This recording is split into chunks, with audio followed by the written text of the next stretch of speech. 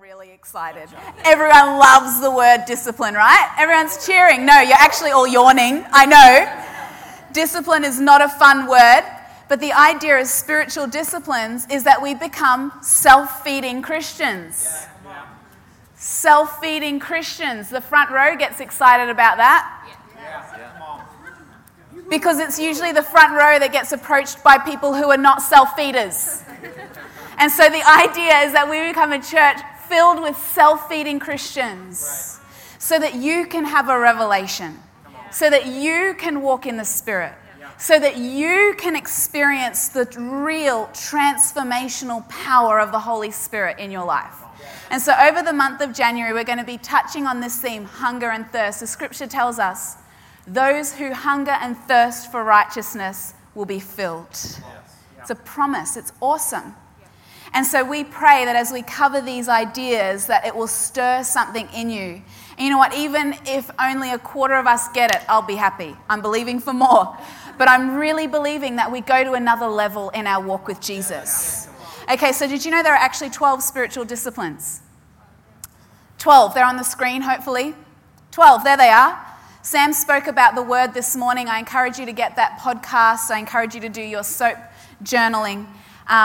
Then we've got worship, prayer, fasting, celebration, solitude. There's 12 of them, and we're going to try to journey through them this month and share this around. But this evening, I wanted to talk to you around worship. Worship. And when I say worship, often it's easy for us immediately to think of what we just did, where we sing songs in a service.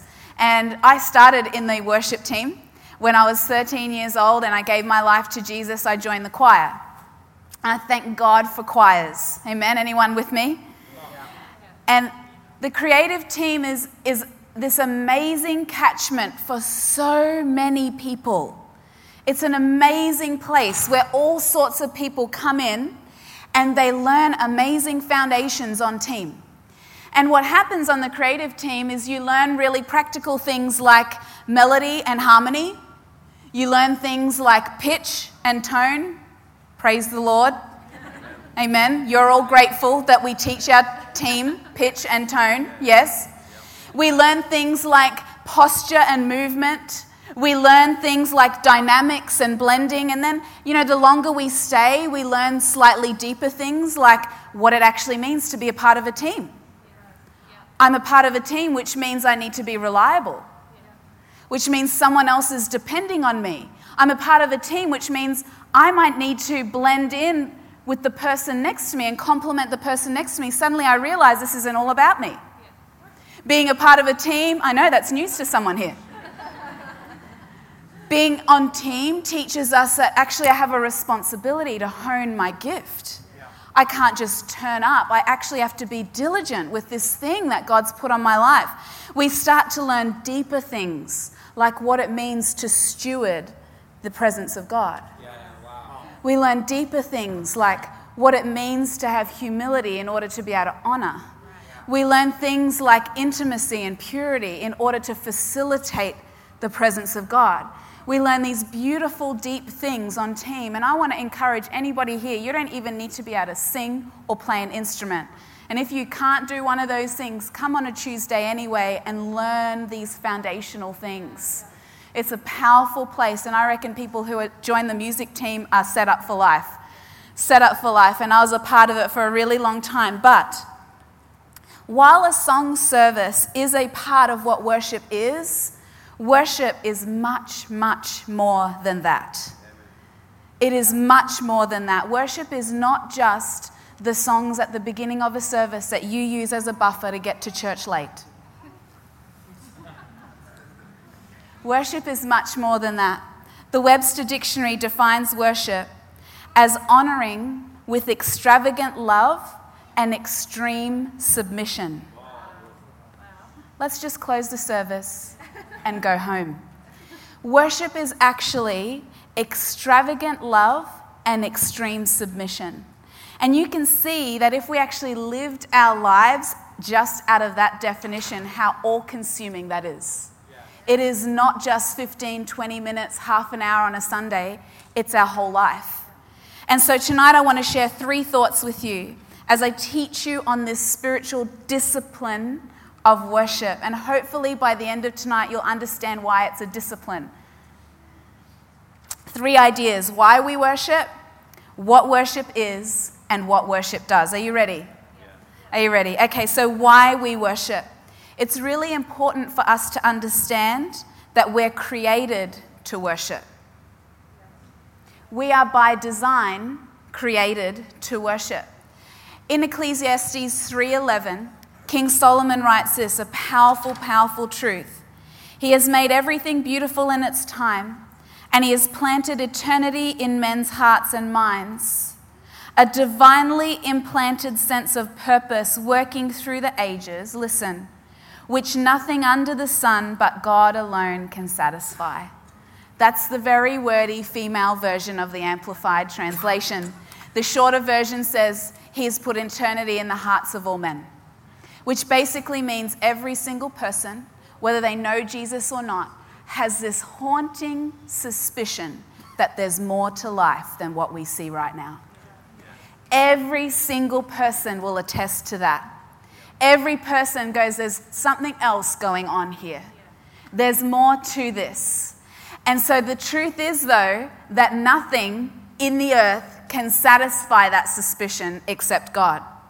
So good luck. Go on your mission. Try to figure that out in every other way. I'll see you in 5 years when you've tried every other thing and you're still unsatisfied. The truth is, nothing in the earth will satisfy that gut desire, that deep craving other than God, because God put it there. And he designed us to worship. It is a part of our design. Be assured that you will worship something. You will worship something because it's a part of your design. It may not be Jesus, but it will be something.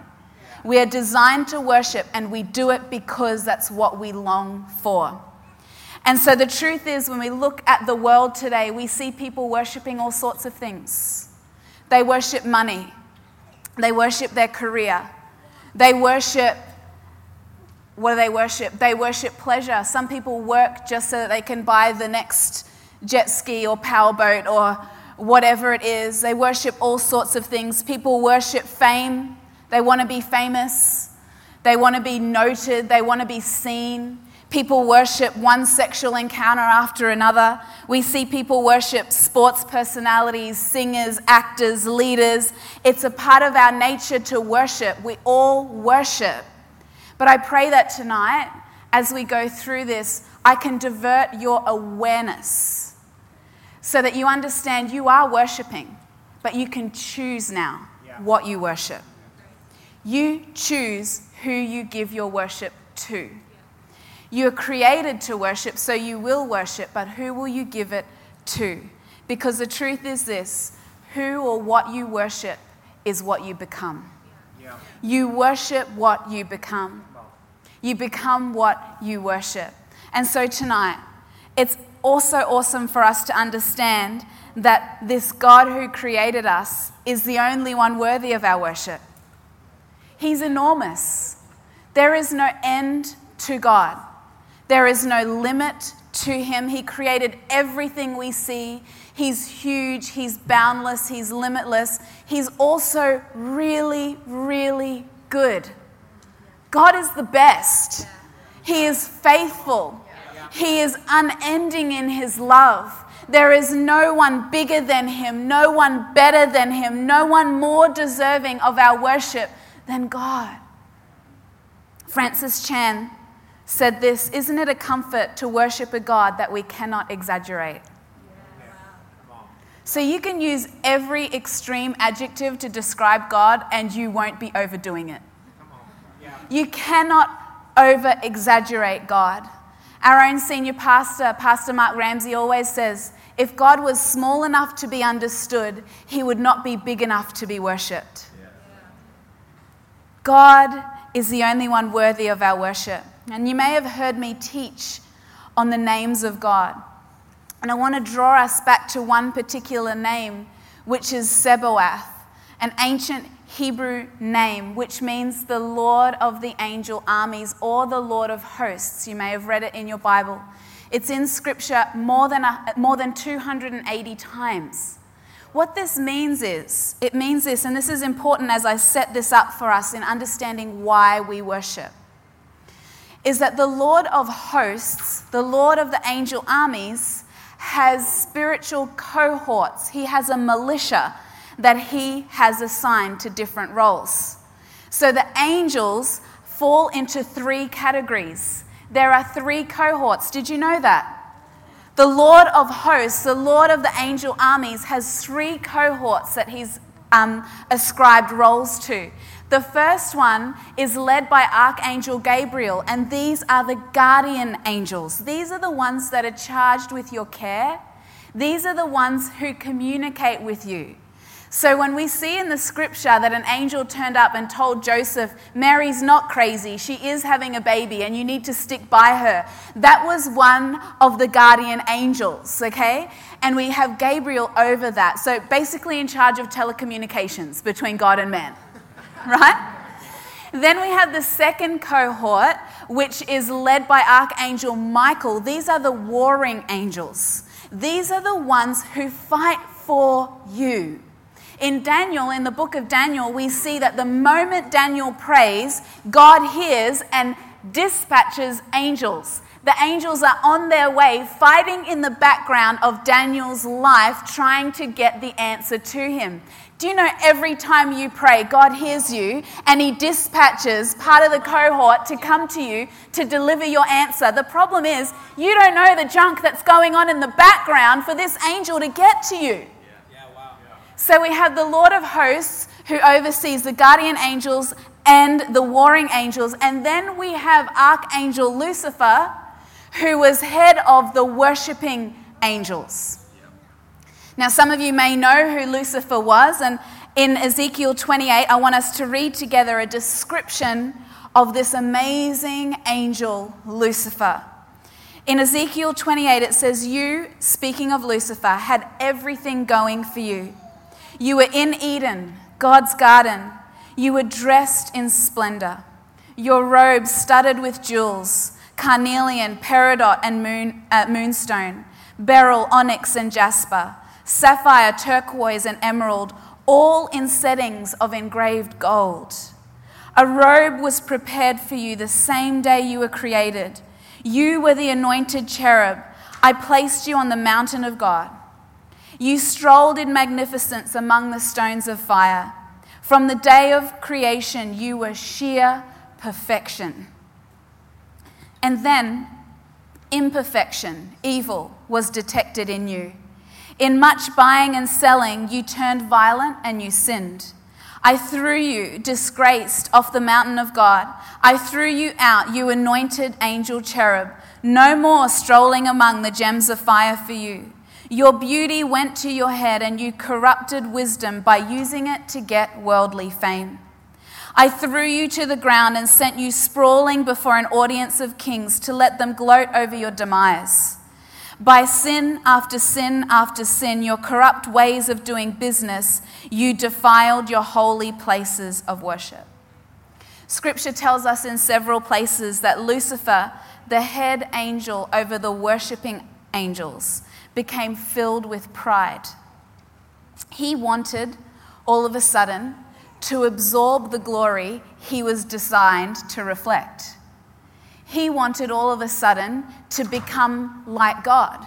And Scripture tells us that Lucifer, the most beautiful, remember that word, beautiful, the most beautiful of all God's creation, Lucifer, the most beautiful of all God's creation to that point, wanted to set up a throne in heaven above God and rule creation in God's place.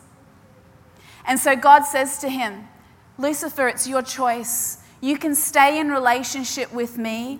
You can stay here with me in my presence and you can be a part of what we've got going on here. Or you can pursue this life of pride and selfishness and choose not to stay in relationship with me. And Lucifer chose. He turned his back on God and God threw him out of heaven. And it says in Scripture that he took about 1/3 of the angels with him. Be careful who you hang around. Because Lucifer took a third of the angels with him, and they were cast out of heaven. Now, no longer called Lucifer and angels, they're called Satan and demons. Now, the reason, are you still with me? Yeah. The reason this is powerful, we see in Genesis, when God comes into earth and he starts creation. Now, imagine this. Lucifer, or Satan, who was Lucifer, has dwelled in obscurity for God knows how long between his fall and this moment. He's in the dark shadows of the void of earth, and he senses God. He has not sensed God for who knows how long. And God comes and he starts creating things. There's stars, there's trees, there's animals, there's all these sorts of things, and Lucifer's just like hovering around, watching all this happen.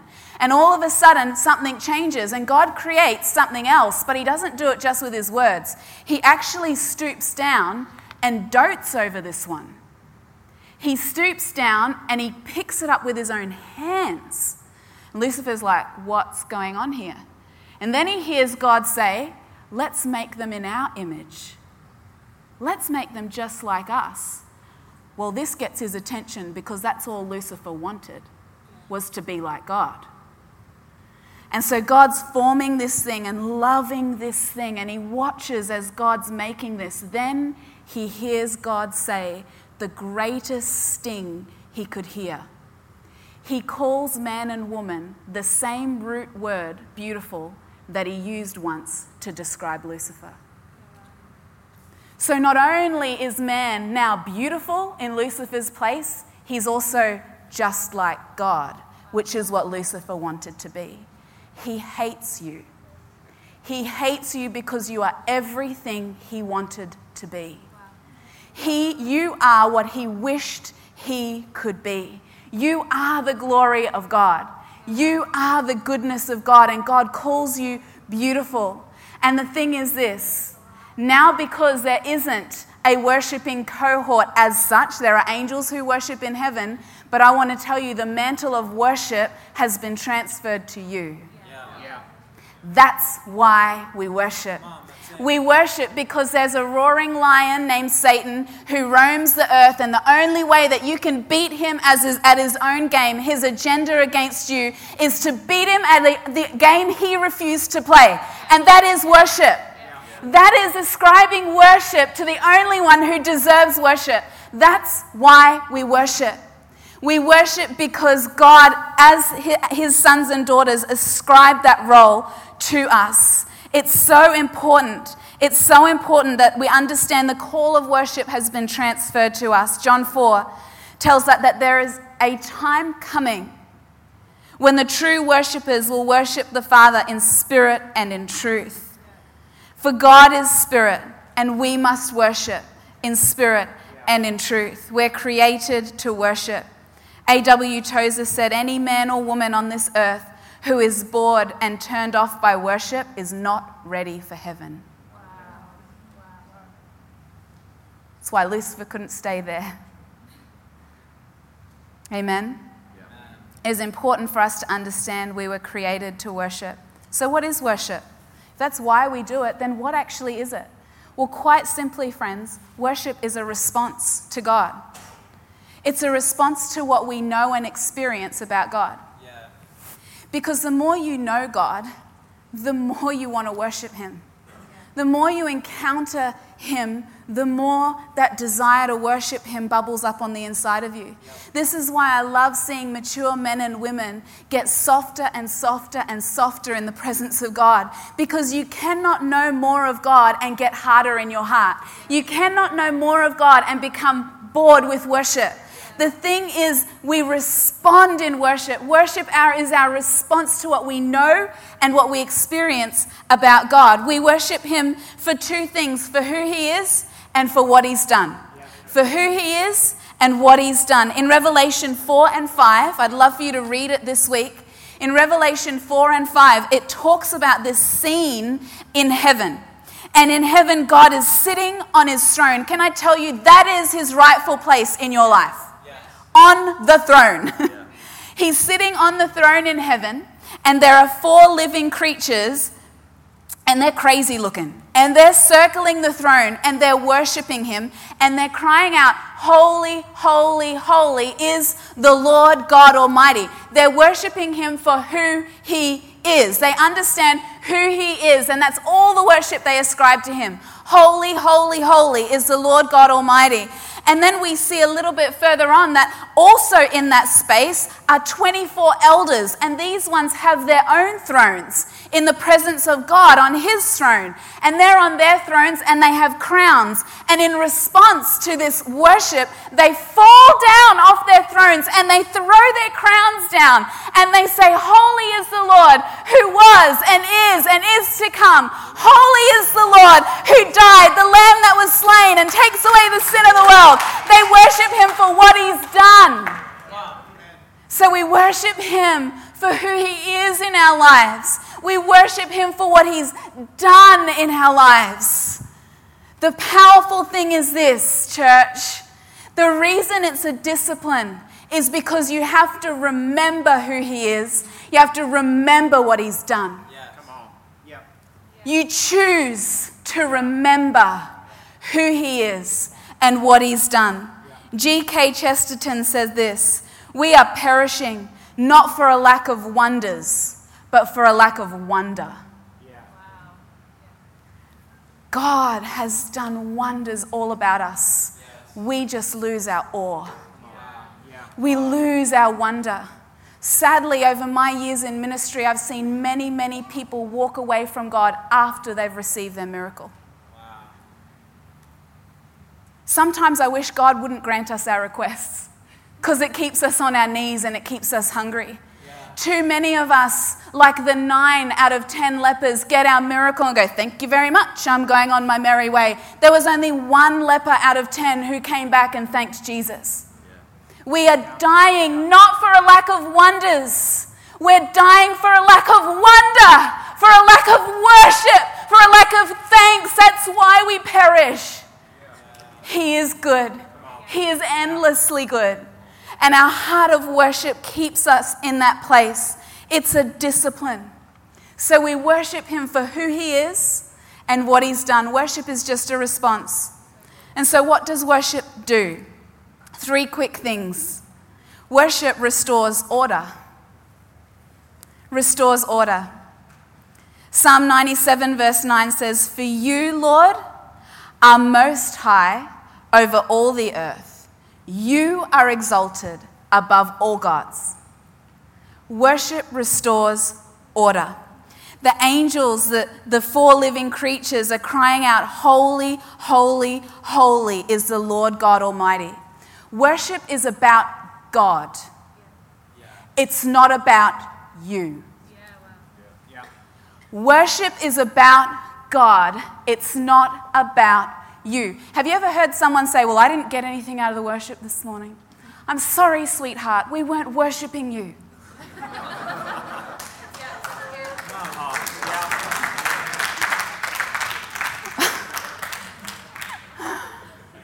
Worship corrects order. It corrects the order of things, and sometimes when we get a little bit too big for ourselves, we just need to worship because it corrects order. It corrects the right order of things. And a flow on from this is the second thing worship does, is it transfers authority. I want to ask you, who has authority in your life right now? Is it the financial report? Is it the doctor's report? Is it that person who spoke over you many years ago? Is it the person who left you? Who has authority in your life?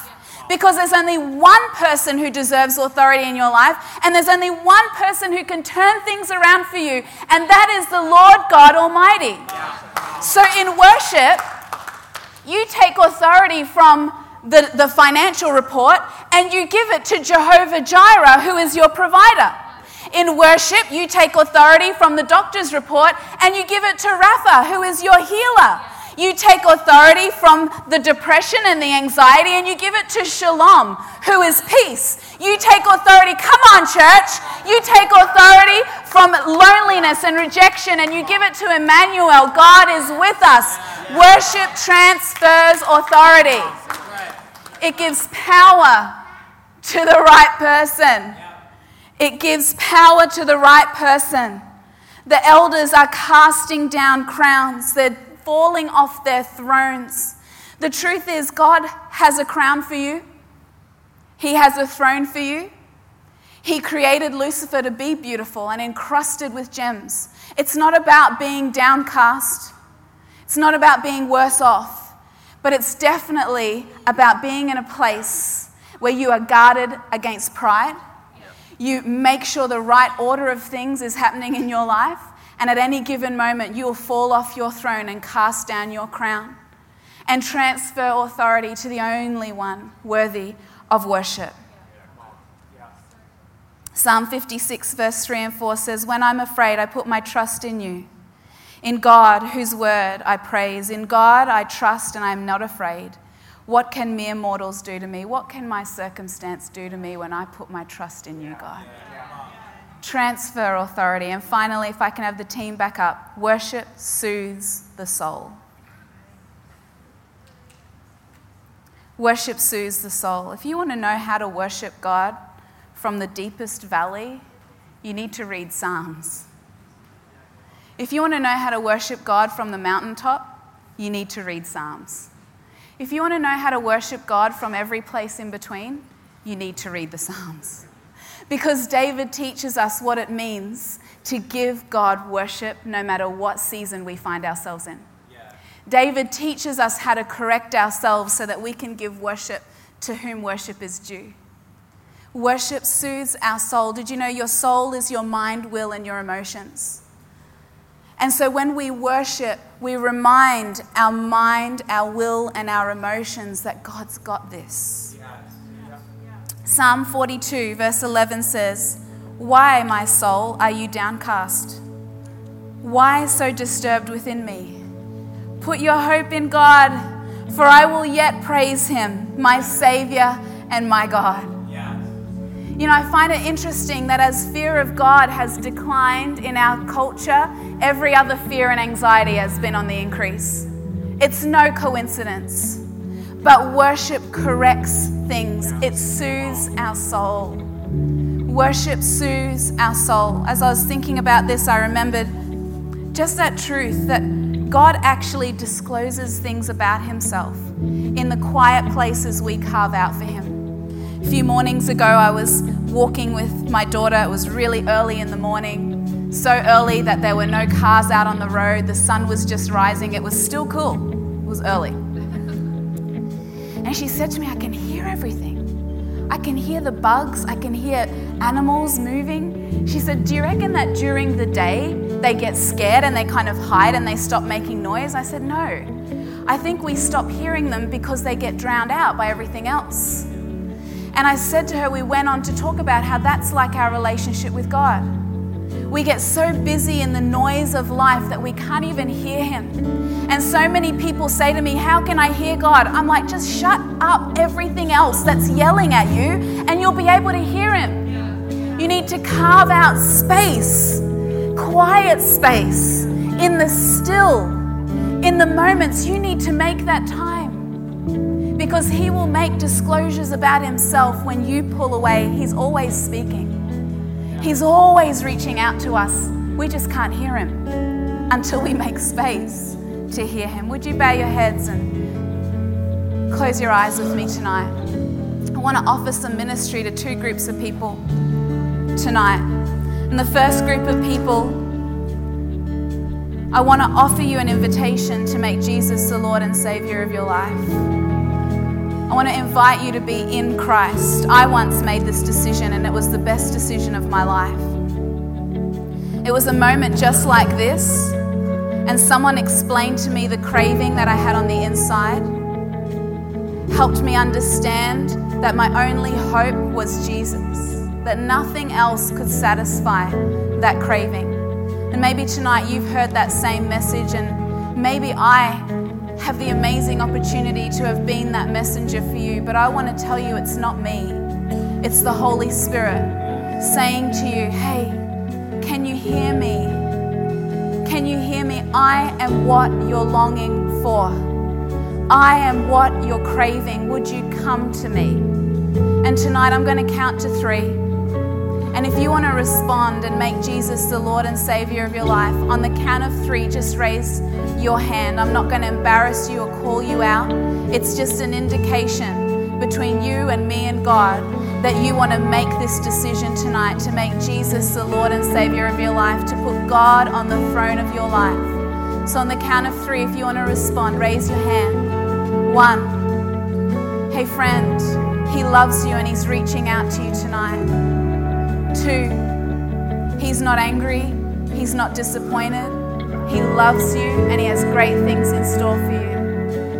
3, if that's you, would you give me a wave here tonight? Thank you, I see your hand. Thank you. Anyone else here tonight? Anybody else here tonight? Thank you, Lord. Father, I thank you for this amazing opportunity that you've given these ones to meet them exactly where they're at. Father, I thank you that you come in like a flood and you fill that void that all of heaven is rejoicing, and we rejoice with heaven too. All of heaven rejoices when that one lost sheep is found. And today, Father, I thank you for your grace and your mercy.